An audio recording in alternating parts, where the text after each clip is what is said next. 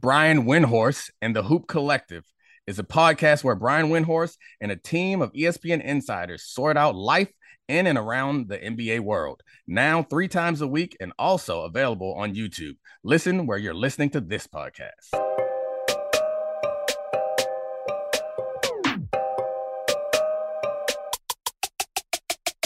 This is the Dominique Foxworth Show. All right, I feel like they're done. Like, we have to accept that Brady and Rodgers, well, to be honest, they aren't playing badly as far as their skill is concerned. Like, Aaron Rodgers still has the same capability. Tom Brady still has the same capability. At least when I'm watching them play, I don't feel like they stink. Their team stink. And at this age, I don't know that there's much hope for them going forward. But there's a lot of hope, I guess, in Tampa because they're leading their division somehow, even though they're 3-4, they're number one in the division. It's harder for Rodgers in the NFC, they're both in the NFC, but it's harder for Rodgers because they're behind the Vikings. But nobody really believes in the Vikings aren't all that good either. I feel like the Vikings record is much better than they are. So I don't know. Where do you want to start on this Rodgers Brady conversation that has to be had? We got to start with Brady. We'll get to Rodgers in a bit. And the Brady one is particularly interesting to me because their loss to the Panthers, that 21-3 loss, to me is one of the most surprising results in a regular season football game I can ever remember. And that's not hyperbole. This is a team that is trading their best players, fired their coach. I don't want to say actively trying to lose because they're not actively trying to lose, but they're starting PJ Walker, who was in the XFL 2 years ago, and they're getting blown out by everyone. And then they blow the doors off of Tom Brady and the Bucs. And I want to toss it back to you in a second, but I want to just read out how the Bucs' first 9 drives went on Sunday. Punt, punt, punt, punt, halftime, punt, turnover on downs, punt, field goal. This is a Tom Brady-led offense. Yeah. I mean, they pretty much shut him out because the field goal seemed like a drop in the bucket. Like they just did that to get on the scoreboard. Because I don't know. The field goal doesn't help you that much to me, given that they were down 14, I think, at the time. I could be wrong, but either way, they ended up losing 21-3. Not being able to stop PJ Walker led. And yeah, you made the point that they traded away Robbie Anderson, who's one of their best receivers. They traded away McCaffrey, who is probably their most explosive player. It was clear that it seemed like last week, if there was some, like we got Matt Rule out of the building, if there was a boost from that, it was a week delayed because they lost last week to the Falcons, who have a fun team, but not a team that anybody thinks is good. I kind of think they're good. Well coached, but we could get. I digress. Yeah. That's another conversation. I guess what I mean is, if they were gonna have a big win, they could have had it against the Falcons, and I wouldn't have been shocked. Right, having it a week later, I guess Steve Wilkes needed some time to implement his new philosophy and get some malcontents out. But it's probably unfair to be talking about the demise of the Bucs more than we're talking about like the sudden surge that the Panthers gave us. But I mean, the Bucs demise is more interesting because no one thought the Panthers were worth a damn. And we don't now think that they are. I don't understand. They had that big drop at the beginning that kind of felt like it set the tone. And Evans took responsibility for kind of letting everybody down. And now everyone's hanging their shoulders. But that's not enough of a reason. Figure out a way to score. Figure out a way to move the ball. And Tom Brady was hitting guys in the chest with the ball that play for the Panthers. It was just an ugly, ugly display from start to finish. So the thing that I think we're starting to realize, and that the Panthers game is the crescendo to this, is that there is no easy fix for Tampa Bay. We thought their defense was good enough to carry them. And we also thought that Gronk was going to be on the way, which maybe he will be. Maybe he will be this salve that fixes everything. Nope. But I mean, he's a great blocker. He's the greatest tight end in the history of football, but he's also a diminished player from the guy we saw in the early 2010s when he was like mind blowing. Um, and I gotta say, the thing that I'm a little bit confused by with Brady, you think he's still playing well, um, but the numbers don't totally bear that out. Right. 49 attempts yesterday, 290 yards, 5.9 yards per attempt, and he didn't complete a pass to a wide receiver for more than 20 yards. He has the lowest yards per attempt since the 2002 season for Brady. And what I'm wondering is he still looks like Tom Brady. He still has the Yeah. beautiful throwing mechanics. He still has control of the pocket. He still has like excellent timing. But I'm wondering, is it possible that while he looks the same, there are these like incremental signs of decline that are having massive effects? We see this all the time in other sports when a guy loses a half a step, or like his jump shot slightly off, or his bat speed or racket head speed is slightly slower. It's like, he still looks like Roger Federer, but why is he framing forehands?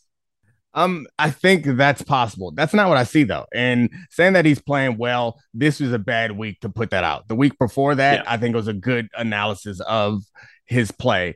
The reason why I wouldn't say that is it doesn't seem like guys are getting to his passes and breaking them up. It's not like they're late. Mm-hmm. It's not like his timing's off or his decisions are poor. It feels like something that you and I both accept to be true is that the quarterback needs a lot of help. And Yeah. he's not getting help. It's the reason why I thought he was declining when he was in New England and he left and was like, you know what? I'm fine. I just need to be surrounded by really good players and then I'll win you a Super Bowl. And right now, he's not. The other thing you forgot or you left out is one of the solutions that we were being told wait till their receivers get healthy. Yeah, they got healthy. Evans and Godwin were out there and it wasn't better. And I love Godwin too. Like Godwin was when he was coming back from the ACL, he had a hamstring injury early in the season that hampered him. He's an excellent football player, and Mike Evans has been the most consistent receiver in the NFL over the last decade. That is weird to say out loud with how excellent players have been in spurts, whether it's Tyreek Hill, Devontae Adams, the list goes on and on. Cooper Kupp now. Evans has been the most consistent. Look at his numbers since he's been in the league. He's 1,000 yards every single season, and some of those are up in that 1,500-yard range. He is exactly what we think he's going to be. But I want to kick this can down the road a tiny bit. And I think with Tom Brady, he's 45 years old. He's really being judged at this point by team success more than anything. He holds every single important NFL record for a quarterback. And I look at the NFC. The Vikings are 5-1. The Eagles are 6-0. The Giants are 6-1. The Cowboys are 5-2. The Seahawks are 4-3. Then you got the Rams at 3-3 and the 49. Well, can you count them out? Because I think you look at that list of teams and you'd say no, but I also look at that list of teams and I think that they are worse than the Eagles. I think they're worse than the Cowboys. I think that they're worse than the 49ers. And I would be not shocked if they're a Final Four team, but I would be pretty surprised even in a single elimination playoff if they made it through those teams because they are such a flawed football team, even with Tom Brady. All the other teams are flawed too, except for Yeah. the Eagles, I guess. And the flaw for the Eagles is we haven't seen their quarterback do it in the playoffs, what he's been doing so far this season. But yeah, I find it really hard to imagine the Bucks making some big run. But I guess Let's write him off. Let's write him off. I'm down. I'm down to write Let's him write off. him off. I'm down Let's there. not be scared. Right. Yeah, they're written off. Now on to the Packers. I'm ready to write them off too. Oh yeah, for Yeah, sure. write them off. The big thing for me with the Packers is put Aaron Rodgers under center and run the ball. Like they're trying to do this shotgun running attack without a dual threat quarterback. Yeah. And I think it's very difficult to have an effective running attack from the shotgun unless your quarterback is talented enough to take the pitch or a talented enough runner to take the attention of 1 to 2 defenders on every snap. And so like the teams like the Eagles and the Ravens, yeah, you can have a dominant running attack from shotgun when you got those guys at quarterback. And with Aaron Rodgers, I don't know if he likes to be in the shotgun, but Matt LaFleur coming from the whole Shanahan thing, I would guess he'd prefer to have his quarterback under center and run the ball. And I think that's what they really need to do is once Devontae left, they have 2 great running backs. They all talked about how they're going to focus this offense around the running backs. I've never met a running back in my life that would prefer to run out of shotgun. maybe Edgerrin James, and he probably didn't prefer it, but no one would rather run out of shotgun than in a deep dot in a single back or even I formation. Like I just do that and then build off of that. The thing that I believe is like the crux of any good unit is you have one thing that you do really well. Like you get it, you got to establish that first, and then everything else you build off of it. And they don't have the one thing that they do well. So when teams are coming in to plan for them, like it doesn't feel like you can anticipate the plan. And if you can anticipate the plan, you can anticipate the response. And it just seems like every week they're just like fishing. They're still hoping, they're still trying to figure out who they are. And I'm not put your hand in the dirt, run the ball guy, but God, they need to put their hand in the dirt and just run the ball. Yeah. I mean, they're AJ Dillon and Aaron Jones are their two best offensive players outside of Rodgers. And they've done a good job getting Aaron Jones the ball in the passing game because he's their best receiver. But I think we all had higher expectations for AJ Dillon because he's a freak. And it looked like if he was going to be an RB1, not to fantasy football it too much, everyone was just like, wow, this guy's going to be a pretty dominant goal line guy and, runner between the tackles. But what I think is interesting is the decline in Rodgers statistically as a deep passer. Like we know he's risk averse, but we also know that LaFleur is trying to get him to drive the ball down the field. And I have an insane stat for you from 538, which is, okay, of the 1,041 routes the Packers pass catchers have run so far this year, only 35 were deep outs and deep ins. No team has run fewer deep outs. And I'm going to say zero Packers receivers have ran an out of 20 yards or deeper.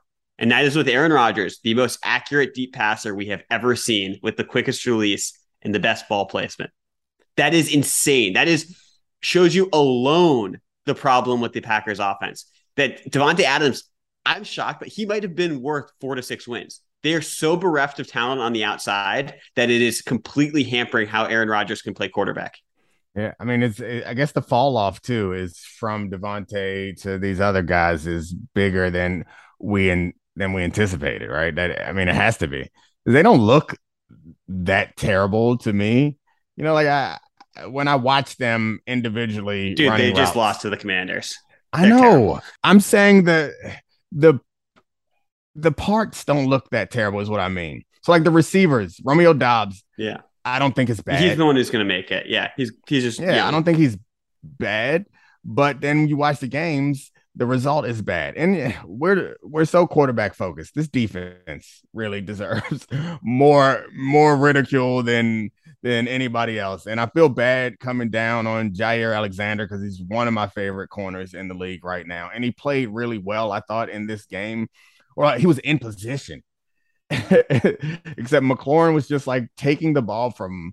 It wasn't like he was getting lost in coverage. He was well covered, but this defense just is falling short week after week. And I think that's part of the problem. They're not buying them the time the same way the Cowboys defense kind of bought their quarterback time. And they did it for Dak again this week. It's not just when they had Cooper Rush out there. They just playing some really good defense, and it buys time and allows the quarterback to make fewer plays in the course of the game. So I don't know. We're writing both of these teams off. Neither of them are winning the Super Bowl. Watch this be the NFC Championship game, and we'll be embarrassed.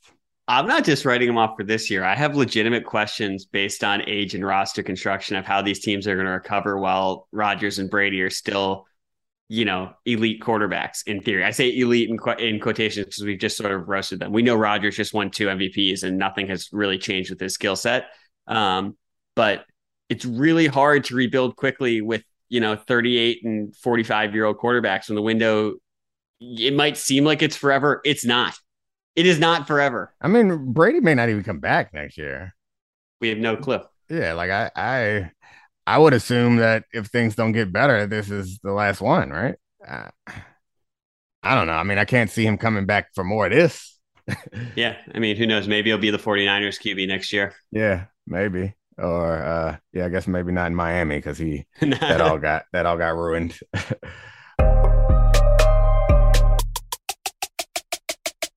Now, let's talk about the play of the week. The pressure to follow up Hypnotic and Cognac weighing heavy on the team. Hypnotic was in the cup, blue, and ready for the play. And boom, Añejo Tequila came in with a smooth assist to Hypnotic's tropical fruit finish. Shaken, strained, poured.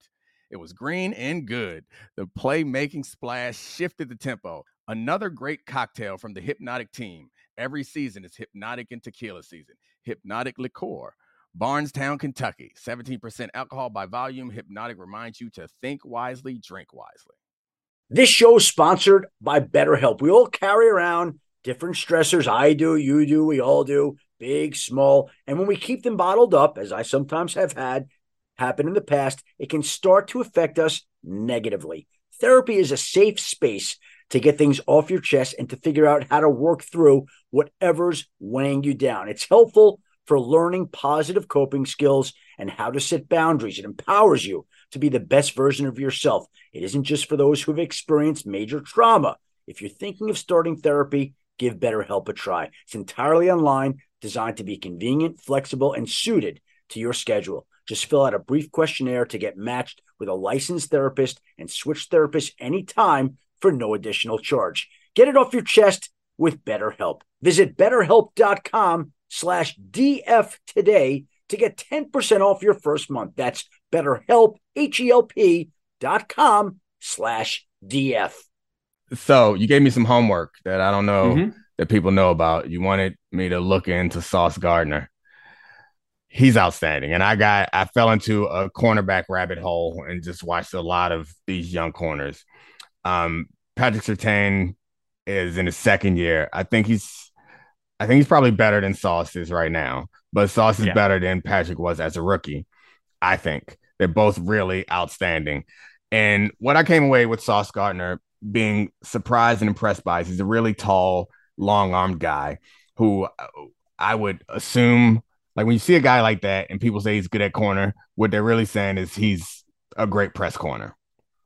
Normally, those guys that's where they make their impact. He's so much more than that. Watching all of his plays and especially his best plays, they're in off coverage, they're in zone. And I think what I noticed about him, his athleticism for his size is pretty impressive, but I think I could have predicted that. What I was more surprised by is I don't know the right word for it, but like he's like his route sensitivity, is he sometimes when you're playing off coverage in corner, you're watching the quarterback through the receiver. So you want to keep them all in your vision. The number 2 receiver, the number 1 receiver, and the quarterback in your vision, but you're looking at the quarterback for a 3-step drop before you then turn your focus somewhere else. He's looking at all these things, and I see little hitches and side steps and tempo changes that are exactly mirroring what's happening in front of him while he's not looking at them. And that like level of sensitivity that he keeps himself in position no matter what and anticipates things that it's just he's a very smart football player.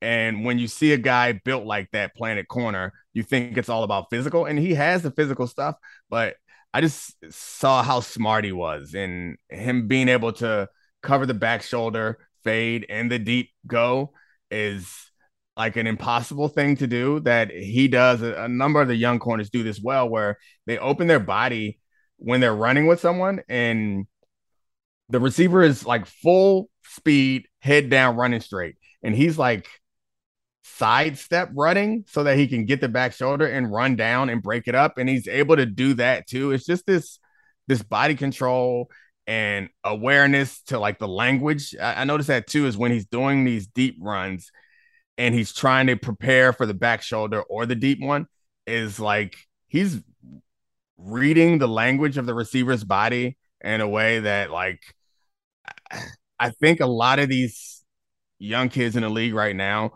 grew up watching football the way it was being played and have finally adjusted. It's been like this long enough for them, those corners, to make it to the league. I don't know if I'm explaining this as well as it makes sense in my head, but it felt like for so many years, every couple years, they were changing the rules on DBs, and it was making it even harder and harder and harder. And we were trained to do a certain thing, and then all of a sudden, oh, you can't do this anymore. Oh, you can't do this anymore. And then they like develop the back shoulder fade. It's like, oh, you can't even cover a fade the way you used to anymore. All those things happened while Sauce was playing Pop Warner, probably, and like Sertan and those guys, and they seem so comfortable with it. Me watching them play back shoulders and deep balls, like when I was playing, and there were corners who could do it, obviously, but by and large, most of us had to pick one. It's like, like once he turns his body upfield, I was running deep and I would turn and run too. And all these young guys have all these abilities that just seem like it's because they're comfortable with it and they were born in it and they lived it and they learned it and they're not learning anything new. And it's just really impressive. Like this, his ability, the sensitivity, I think is the word I'm gonna walk away with. That feels like it describes what he does. Like his particular superpower is he is just so sensitive to everything that's happening on the field and adjusts to keep himself in the best position. It's really impressive for a young guy too, a rookie. Yeah, it's outstanding. I got a couple follow-ups, and the reason Sauce popped out for me, and I wanted to hear more from you. Obviously, there are think pieces being written about him, how he's already exceeded draft expectations, which is crazy for someone who was the fourth pick in the draft. Because to exceed those expectations is impressive. But the guys who normally jump out to me as a football fan are the guys you see on Red Zone, the guys who have the highlights, and that those guys aren't always the best corners. I know Trevon Diggs is improving, but like a Trevon Diggs, a Marcus Peters, someone who gets interceptions, who takes things to the house, who has great turnover luck for a period. Those are the guys who usually get hyped. Sauce is jumping up because he seems to make every big play. And you saw that when the Jets beat the Broncos yesterday. He was guarding Cortland Sutton or KJ Hamler on every single play that seemed to be in the end zone. He was there and they had to interfere with him because he's so big. His feet are so good and he's so twitchy. They had to be the physical ones where he was almost playing receiver on the ball. It's really weird to see because this is a 6'3" cornerback. And the thing I would ask to push this down the road is how much does a guy like this, who seems to be really special, really unique, how much does that change the Jets defense? Because I know we think the team overall, when you have like Zach Wilson, fool's gold right now. Their record, fool's gold. But their defense with Robert Saleh and someone like Sauce, maybe not. Yeah. I forgot, maybe it was 538 or it might have been PFF a few years ago. One of these analytics companies tried to determine who the most valuable or what the most valuable position is on the team. And after quarterback, it was corner. Like having a shutdown corner impacts your defense more than any other position on the defense. And I think it was also like any other position on the team, maybe. Like left tackle, obviously a number one wide receiver is up there, but I'm sure it was the number one on defense. So what that means for a player, if you can play man coverage, obviously it gives you so much more flexibility to lean a safety elsewhere. If you're in zone and you're able to like take away third down route combinations and eliminate a side of a field just to like for conversation's sake to make it easier to talk about, like, yeah, that's a huge deal. That changes the game and it changes. I guess this goes back to the point I was making earlier for the Packers is that they don't do anything well, or you don't know what they do to build off of. When you have a player like this at corner, that's what you do well. And you can build off of that. If you need a guy to go take a receiver out, a number one receiver out, if he's good enough to take that receiver out, yes, that frees up the rest of your defense to do so many other things. Or even just like play them to a draw. Like you don't have to take them out altogether. They can make some plays here or there, but be good enough that I do not have to compromise my defense to protect you. That's so big, particularly in the modern era of football where we talked about our theories. Was that last week or week before? We talked about those theories and how important a number one receiver is to an offense. Like in this version of the NFL, I can't imagine how much relief you can have when you have a guy like that you can put on Jamar Chase and T Higgins, and he's not going to win every rep, but he's going to win enough reps that you don't have to like compromise everybody else and put yourself in bad situations. There aren't plays on your play sheet that you just have to cross out altogether. Yeah, which like right. It's the case for a lot of teams against some of these receivers. It's like, all right, we can't do that. We just can't do that no matter the down and distance, the time of the game. We can't do that because this guy can't be covered with anybody we have on the team. So yeah, I think it's hugely valuable because there's no other position I think on the field that could hurt you so much, you know? So like if you have a Yeah, weakness at defensive tackle, you could take a couple snaps where you aren't loading the box because worst case scenario, they get a 10-yard run, or a 5-yard right. run. And the same is true for linebacker or even safety. It's like if your safety's mediocre, he's not giving up touchdowns. He's just like slow to run replace or whatever. But a corner, yeah, you can't take a down off because if they see that, they're gonna attack it. That's fantastic. Yeah, That's the special. that's the value of somebody like Sauce, and he's not the only one. There are a lot of really young corners in this league that are impressive. And for every year, if you want to talk about weaknesses on any team, you normally can cite cornerback as one of those. Hmm. It feels like it's becoming a strength of the league. That having good corners. I don't know if it's becoming a strength, but it's more than I can ever remember. I don't know. I don't remember a time in the modern like pass heavy era where there were this many corners, young and old, that I felt like were like good to great. And that's what I was going to actually ask is like this. We talk about defenses catching up with offenses, and this is the logical one, right? If you start having cornerbacks, you can play with the receivers with the new rules. You can play 10-on-10, and that's got to be a complete game changer. So I mean, impressive. I got to spring a small pivot topic on you because I thought about it when we were talking about Bucks and the Packers. I want to ask you about the Cowboys really quick. Why aren't they the second best team in the NFC in our eyes? And why don't we like talk? Because I kind of think that they are right there with the Eagles when you actually look at it. Who is the? I mean, I would have them at second best. Who people consider higher? The Vikings? I don't know. I just feel like it's people just. I guess it's not. That's not the right question. Yeah, I People think look at the NFC as the Eagles as the only good team, but Dak Prescott's back, and obviously they just beat a really collapsing Lions team. That part, but you know they're 5-2. They have I an think awesome defense, and they have Dak back, and their offense is going to be good.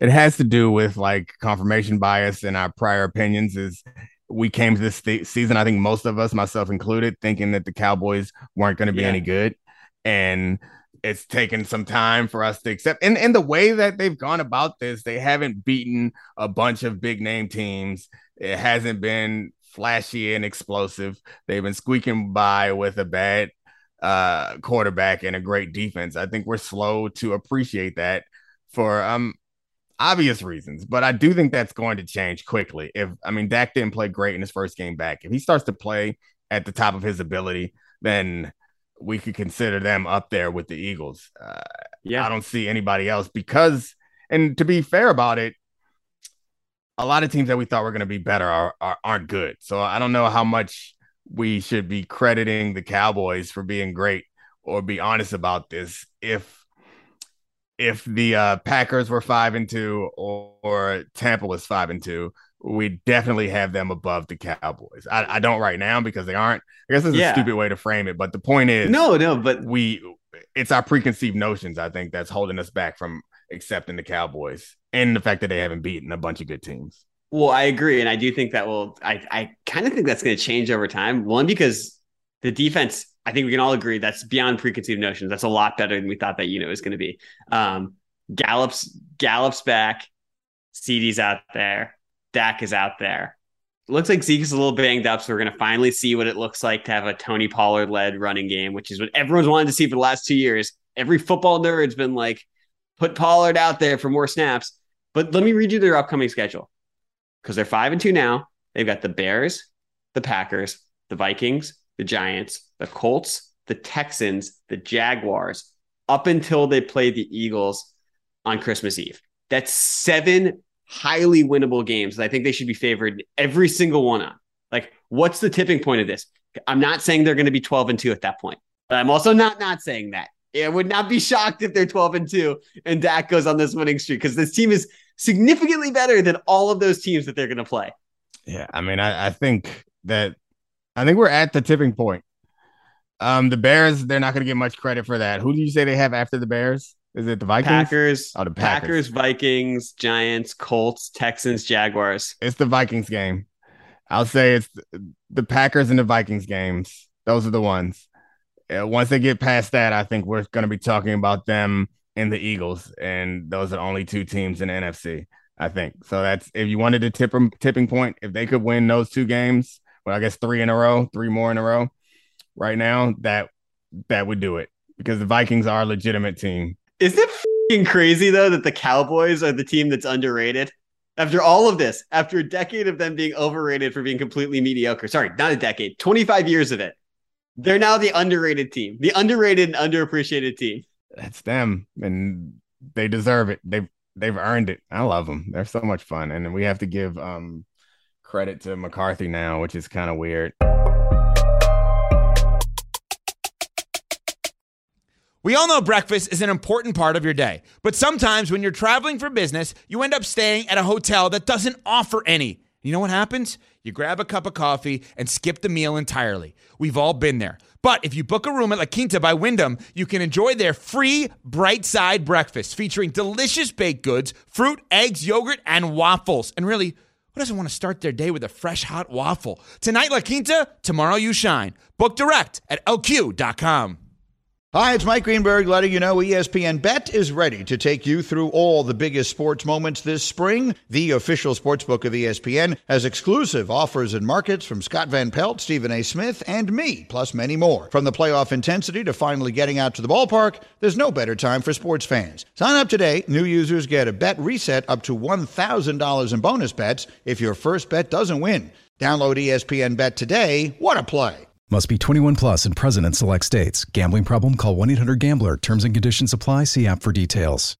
Well, anyway, do you want to hit our bets, clean up our bets before? Because I want to do a little bit of Westbrook basketball stuff and maybe some Bryce Harper baseball. You'll catch me up. Well, we can clean up one bet now. We're taping this before Monday Night Football. I'm hoping we're going to win our Bears Patriots under 40.5 bet, but Chiefs -3 at the 49ers. Yeah. We annihilated that bet. Bounce back spot for Mahomes. He was incredible in the second half. To be fair, though, I actually thought the 49ers were pretty interesting in that game. Like McCaffrey had a pretty limited package, and they were right in that game into the second half when Mahomes pulled away. But yeah, smart bet to always bet on Mahomes bouncing back.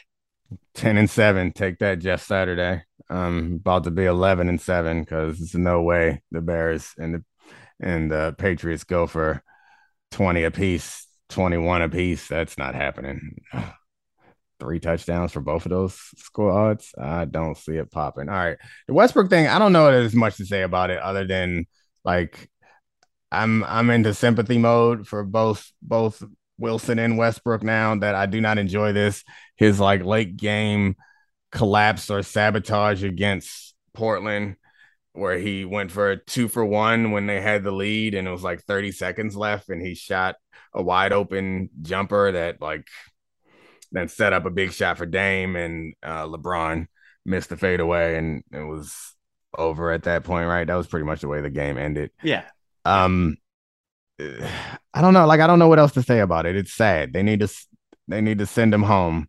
Let him go. The thing that I'd say about Westbrook is we are now at one of the I don't want to talk as much about the personal stuff. The basketball stuff is interesting to me because he is broken as a basketball player. He seems mentally broken because not being able to make 13-foot shots when you are Russell Westbrook, even for someone who has been a bad shooter for his entire career, he's shooting 8% from 3, shooting 29% from the field. He's broken by all those standards. But the interesting tension that I see, the Lakers need to trade him or send him home now. And in order to trade him, you have this limited window with LeBron and Davis. You need to get a package that can help you win and be a better team. But the tension is, one, are you going to completely give up your future when you know LeBron's going to leave in 2 years if he's not in championship contention? 2, is LeBron really someone who can carry you to a championship with a pretty good roster at this point? I'd say probably not. And 3, the trade packages are like Buddy Hield, Miles Turner, Terry Rozier, and Gordon Hayward. What are you getting out of this? The best case scenario is you're giving up your future to be like a 7 seed, a 6 seed. And that's like a really interesting tension because this is going to be bad really bad if he's on this team moving forward. Yeah, I hate it for him. I think Durant had the comments a little while ago about how the like ecosystem around athletes is toxic, and I think he's right to a degree. I think it's just there's it's just louder, like everything's louder. If you want to find the positive stuff, that's louder, negative stuff, that's louder. But the negative stuff, like, is more fun, honestly. Like, as someone in this business, I be completely honest, it's like it's more fun to like roast somebody on Twitter than it is to be like, hey, you know what nuanced thing they did that was so cool? No, people out here for these jokes and it's a good time. But so that becomes the main kind of storyline, particularly around players like Russ and players like, I mean, even the great players like KD. Like, it's just around him and Harden and all that stuff. And like, I'm not gonna like try to be holier than thou and act like I don't participate in it. I'm not firing off jokes and having laughs, but like when an all-time great like this is kind of career is floundering at the end, it starts to get a little less or a lot less funny for me. And maybe I'm alone in this, but like I'm no longer enjoy, like I like everyone knew that the Westbrook to LA wasn't going to work, and I enjoyed being right about it. I'm no longer there. Well, I don't want to see the guy miserable, but I do think it's a fascinating basketball tension. That's the thing is like, and like I don't think the basketball tension is fascinating anymore. We knew he wasn't going to work there. He still doesn't work. We know there. the answer. We know the answer. No. We didn't know it was going to be this bad, and we didn't know it was going to get this much worse earlier this season. Like, this is a historically bad shooting team, and yeah, you can say, oh, he's the same guy he was when he was just stat padding in Washington at the end. He's worse. He's worse. He's mentally broken, and that's the part that I think sucks, because he was this defiant, incredible player that played a unique style that didn't count out at like the analytics. And that probably kept him from winning championships, but it was also what made him interesting and lovable. But the thing about this is it's not fun anymore when this guy stinks, but it only matters because he's playing with LeBron on a would-be championship contender that the media know into the championship contender, because that's the air you breathe with LeBron James. When you play with LeBron James, your standard is, can you help the team win a championship? And he knew that signing on. We've seen that time and time again. Yeah, it's a lot of pressure being there at LeBron, and it can also be really good for your career. But from one LeBron to another, that's not even fair. That's not. I mean, I know that I know Bryce Harper was billed as like LeBron of basketball, but he's not even close. He's had a really good career. I don't know. I guess I'm not like a heavy baseball guy. I'm aware of Bryce Harper. I'm in Washington. That makes you like a little bit more aware of him. He was supposed to be Mr. Baseball personality, and it never, I mean, he's playing really well. He's 2 MVPs and they're playing well in the playoffs, or he's playing well in the playoffs right now, but it never really felt like it panned out to be the star. Is it because he's not as good as these other guys? This is what I'm going to ask you. Okay. So as I'm fascinated with the Bryce Harper thing right now, and we're not gonna bore our listeners with too much baseball, but the personality part of this is fascinating because you talked about the media ecosystem being toxic. If I asked you off the top, snap judgment, did you find Bryce Harper likable in DC? Yeah. Okay. Well, I think most people would say no. That ruined my question. No. I think I'm sorry. I ruined the game. Was Bryce Harper likable in DC? The answer is no. I'm a weirdo. I like those type of guys. Yeah. But, I think you're right. So the reason I wanted to bring this up is I was watching a Phillies. God, I get to do an anonymous name drop. I was watching a Phillies Padres game a couple days ago and talking to a major league front office person. And I actually was talking to him about Harper. Harper just smoked a double to left center field. And he turns to me, he goes, the noise around Bryce Harper is complete bullshit. He goes, he plays harder than everyone. All of his teammates like him. And all of his controversies were from age 17 to 22. Blowing a kiss at a pitcher. The clown question, bro. Getting choked by Jonathan Papelbon, who was just like a completely washed up crazy person. Even the fight with Hunter Strickland. Like, all of those things, one, aren't exceptionally bad. And two, were done when he was incredibly young. And what's interesting is this guy got drafted by Washington 1-1. He was a multi-time All-Star. He won an MVP. He got hurt a couple times. That hampered his performance. But he almost got run out of town. Nats fans didn't want him in D.C. He went to Philly. People wrote him off as not being that good. He wins another MVP. He's having an all-time playoffs. He's hitting above 400. He's got 5 home runs. And nobody is paying attention to the fact that he is actually living up to expectations and being that great. You Google any list of most hated Major League players, and he's right at the top after the Astros guys who cheated. And it's crazy to me because all he did was not be Babe Ruth for people to hate him. Yeah, I mean, I think also like to tie to the LeBron thing, it's shocking that LeBron was like so well adjusted so early on. Yeah. What is much more reasonable is to kind of be an asshole at the beginning of your career after you're being told that you're the best thing to ever come to Major League Baseball. Like it's kind of reasonable for Bryce Harper to do some annoying jerky things here or there, and we don't have any. Like, I like to think I'm a better person this year than I was last year. I like to think that I keep maturing and becoming a little bit better, and we don't give that to. I think it's also because it's an entertainment property and we need villains and we need heroes, and if somebody gives us something to grab onto to make them a villain, we're not going to let go of that. We want to root against somebody just as much as we want to root for somebody. That's what makes the stakes matter and makes it fun. Yeah. The crazy thing, and this is just to put a bow on it, like Harper is almost definitely going to be a first ballot Hall of Famer, and he's almost definitely going to be viewed by a lot of people as a disappointment. And I think if you kick this back to the LeBron of it, imagine LeBron had this career, merely a first ballot Hall of Famer, not one of the 2 best basketball players of all time. We would have roasted him. That's insane. A prodigy essentially living up to the hype of being a Hall of Fame caliber player.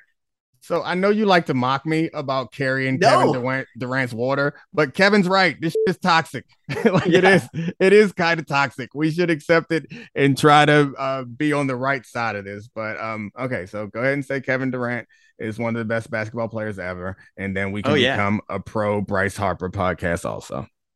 Easily one of the top 15 guys to ever play basketball. That's the line I'll put him at. 15? Is right around 15. We don't got time. We'll save this argument for Thursday. He's so good. How has Dominique been lately? Bad or good? Let's find out. This is Roses and Thorns. All right. Everybody's favorite Foxworth is back for Roses and Thorns. You are everyone's favorite. Stop. That's not even true. Your mom is everyone's favorite Foxworth, to be clear. You got to bring her on here one day. No, I'm definitely not doing that. Hey, bud. Hey, buddy. Oh, my God. That could be amazing. Let's just have a family podcast. Like, yeah, I mean, your family, I think, is actually, I was gonna say your family's more interesting, but my family's definitely more entertaining. Between my brother and my mother, hilarious. Yeah, they would. Yep. His mother is everyone's. I promise you. Go on vacation with her. You just start getting free drinks. Oh, that's true. We did get some. You're so and so's daughter-in-law. She's just she's amazing. Anyway, hey bud, how was your weekend? It was outstanding. We had a good time. Outstanding. Yes, we had some kid free time, which was nice. You did too much. You did. Yeah, we went to homecoming this weekend. We did. And we're still in colors. We're still like accidentally spirited. I wore the Maryland shirt just because I knew you would appreciate it. Yes, I love Maryland. We both went there, but he is older than me, of course, only by a year, but you know. Very, very old. Yeah, homecoming was a thing. It was fun for the first few minutes, and then I was over it. But you were. It's a lot of people, and they be talking and making noise and drinking and stuff, and it just chill out a little bit. Let's cool it. Everybody get their personal space. Time out. Let's take a time out for everybody to go to, just be with their own thoughts for a second.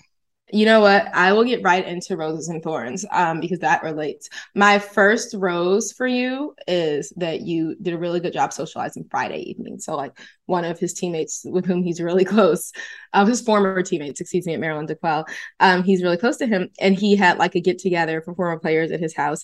And Dominique had a guys' dinner with another group of guys. So he had 2 social activities in one night. Like 2 in a week would be a lot for Dominique, right? But 2 in one night was like unheard of. And I could tell had a little, I don't say anxiety, but he was like, all right, I got to get my mind right. Got to do this going into it.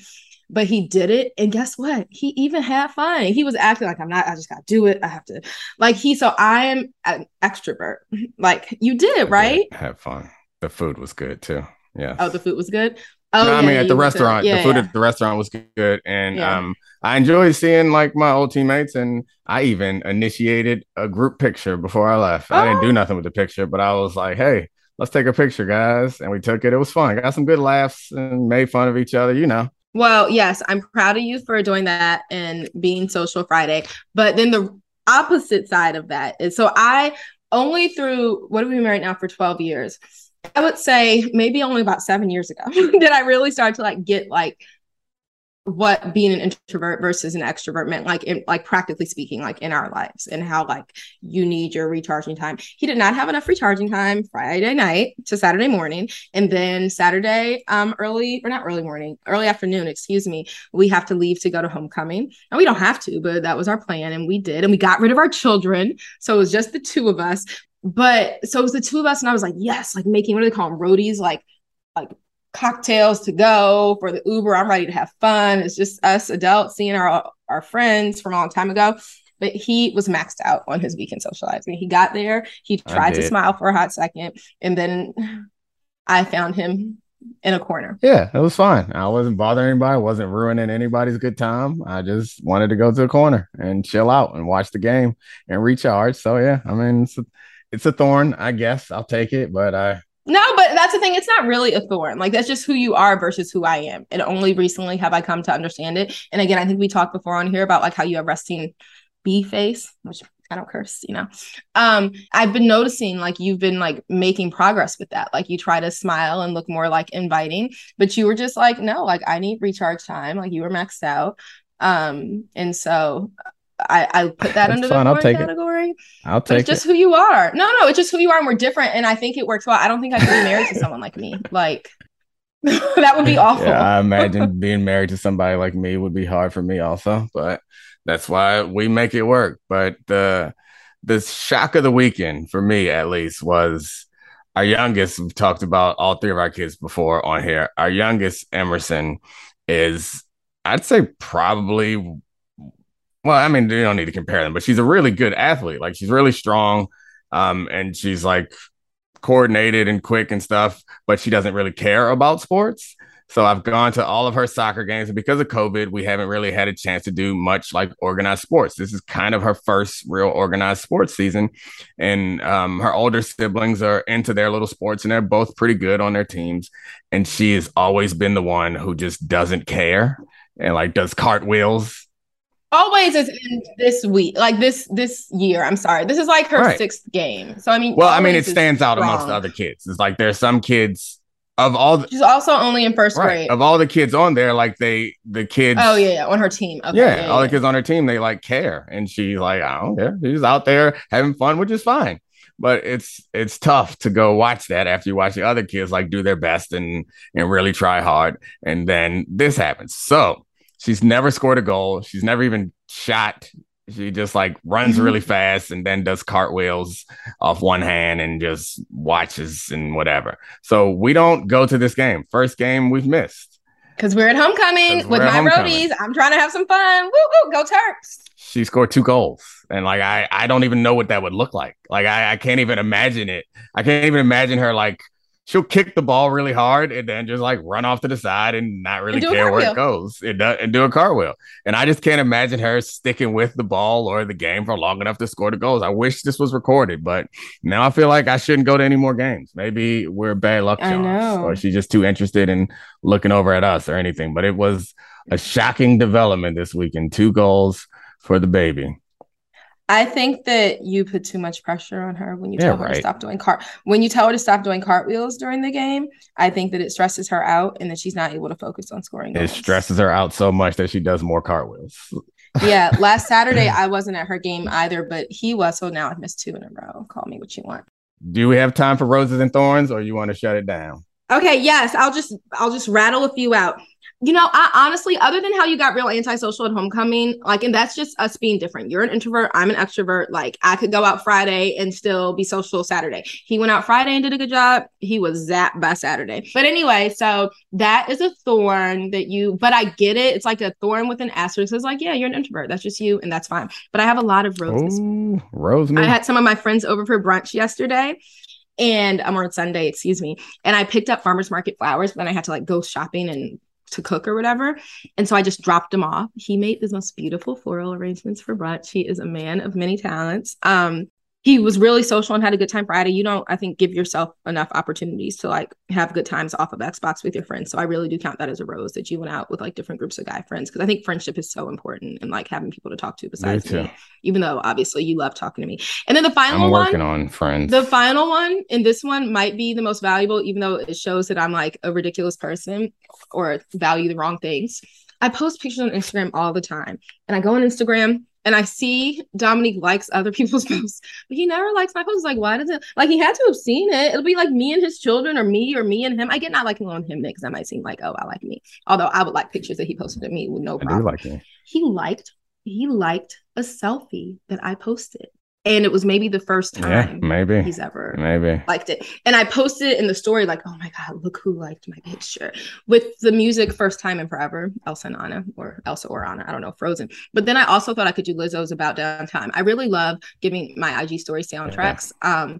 And so it was About Damn Time that you liked a picture. It was the First Time in Forever that you liked one. And I'm just grateful for that. Thank you for liking me both in person and on Instagram. It feels stupid. It's the reason why I don't like things of yours on Instagram. It feels like that 1 year. It's stupid to like things your wife does. It is. It's like Instagram is not for me. Instagram is for other people. I live with you and we're together. Like, you don't, if you want to show me a picture. But if you see it. You want to show me a picture, lean over and show me a picture. Those posts are not for me. I do that too. Exactly. I tell you, those are nice pictures. So like, that's my reason. I just feel like asshole on Instagram, like, ooh, like that. I know what you look like, my wife. But don't you feel like more of an asshole when you skip over my picture and you're liking random other people's shit and you can't like your own wife's if you wanted me to see a picture, you could show it to me. Putting it on Instagram. I know, and I do. Half the time you're right next to me when I'm taking these pictures, or you're in the pictures, or you were the photographer. But it's like you purposely skip over them. Right. Like you're like, oh, I like the picture before this that my coworker posted. That was for me. Ooh, there's Ashley. Let me scroll past it. No, it wasn't. That wasn't for you either. That was not for you either. It was. It's for people who follow them. Keep going. I like and you follow me. And I'm not suggesting that you stop, because then I would be extra offended. But I just don't understand. Like, and I don't care. Like I'm not out here trying to like have a big public Instagram account and have a bunch of followers. But I really felt like when you liked that picture, I was like, wow, like he liked my picture. Like it felt amazing. So like, I'm not doing it for a million other people. Like it's more just like my personal photo album. Right. But I don't get why you have to skip over the pictures. Like it just seems so petty of you. All right. You know what? That rose turned into cool. a thorn. I like it. Keep that thorn. It's what makes me interesting. All right. I love you so much. Thank you. I love you too, and I wish you weren't so petty. I wish I wasn't either, but I can't do nothing about that. Well, you could just like my pictures, and then I'll stop calling you petty. Goodbye. I mean, maybe it's petty to be annoyed by someone not liking your pictures. No, wrong. You're wrong. Oh, you're so mature. I love you. All right. We love you, Bryce. Thank you, Charlie, for showing up. Sarah, Addie, Christina, you're all the best. Bye. Listen to the Debatable Podcast. It's great. Subscribe, rate, review. There you go. After you rate, review this one. This is the Dominique Foxworth Show.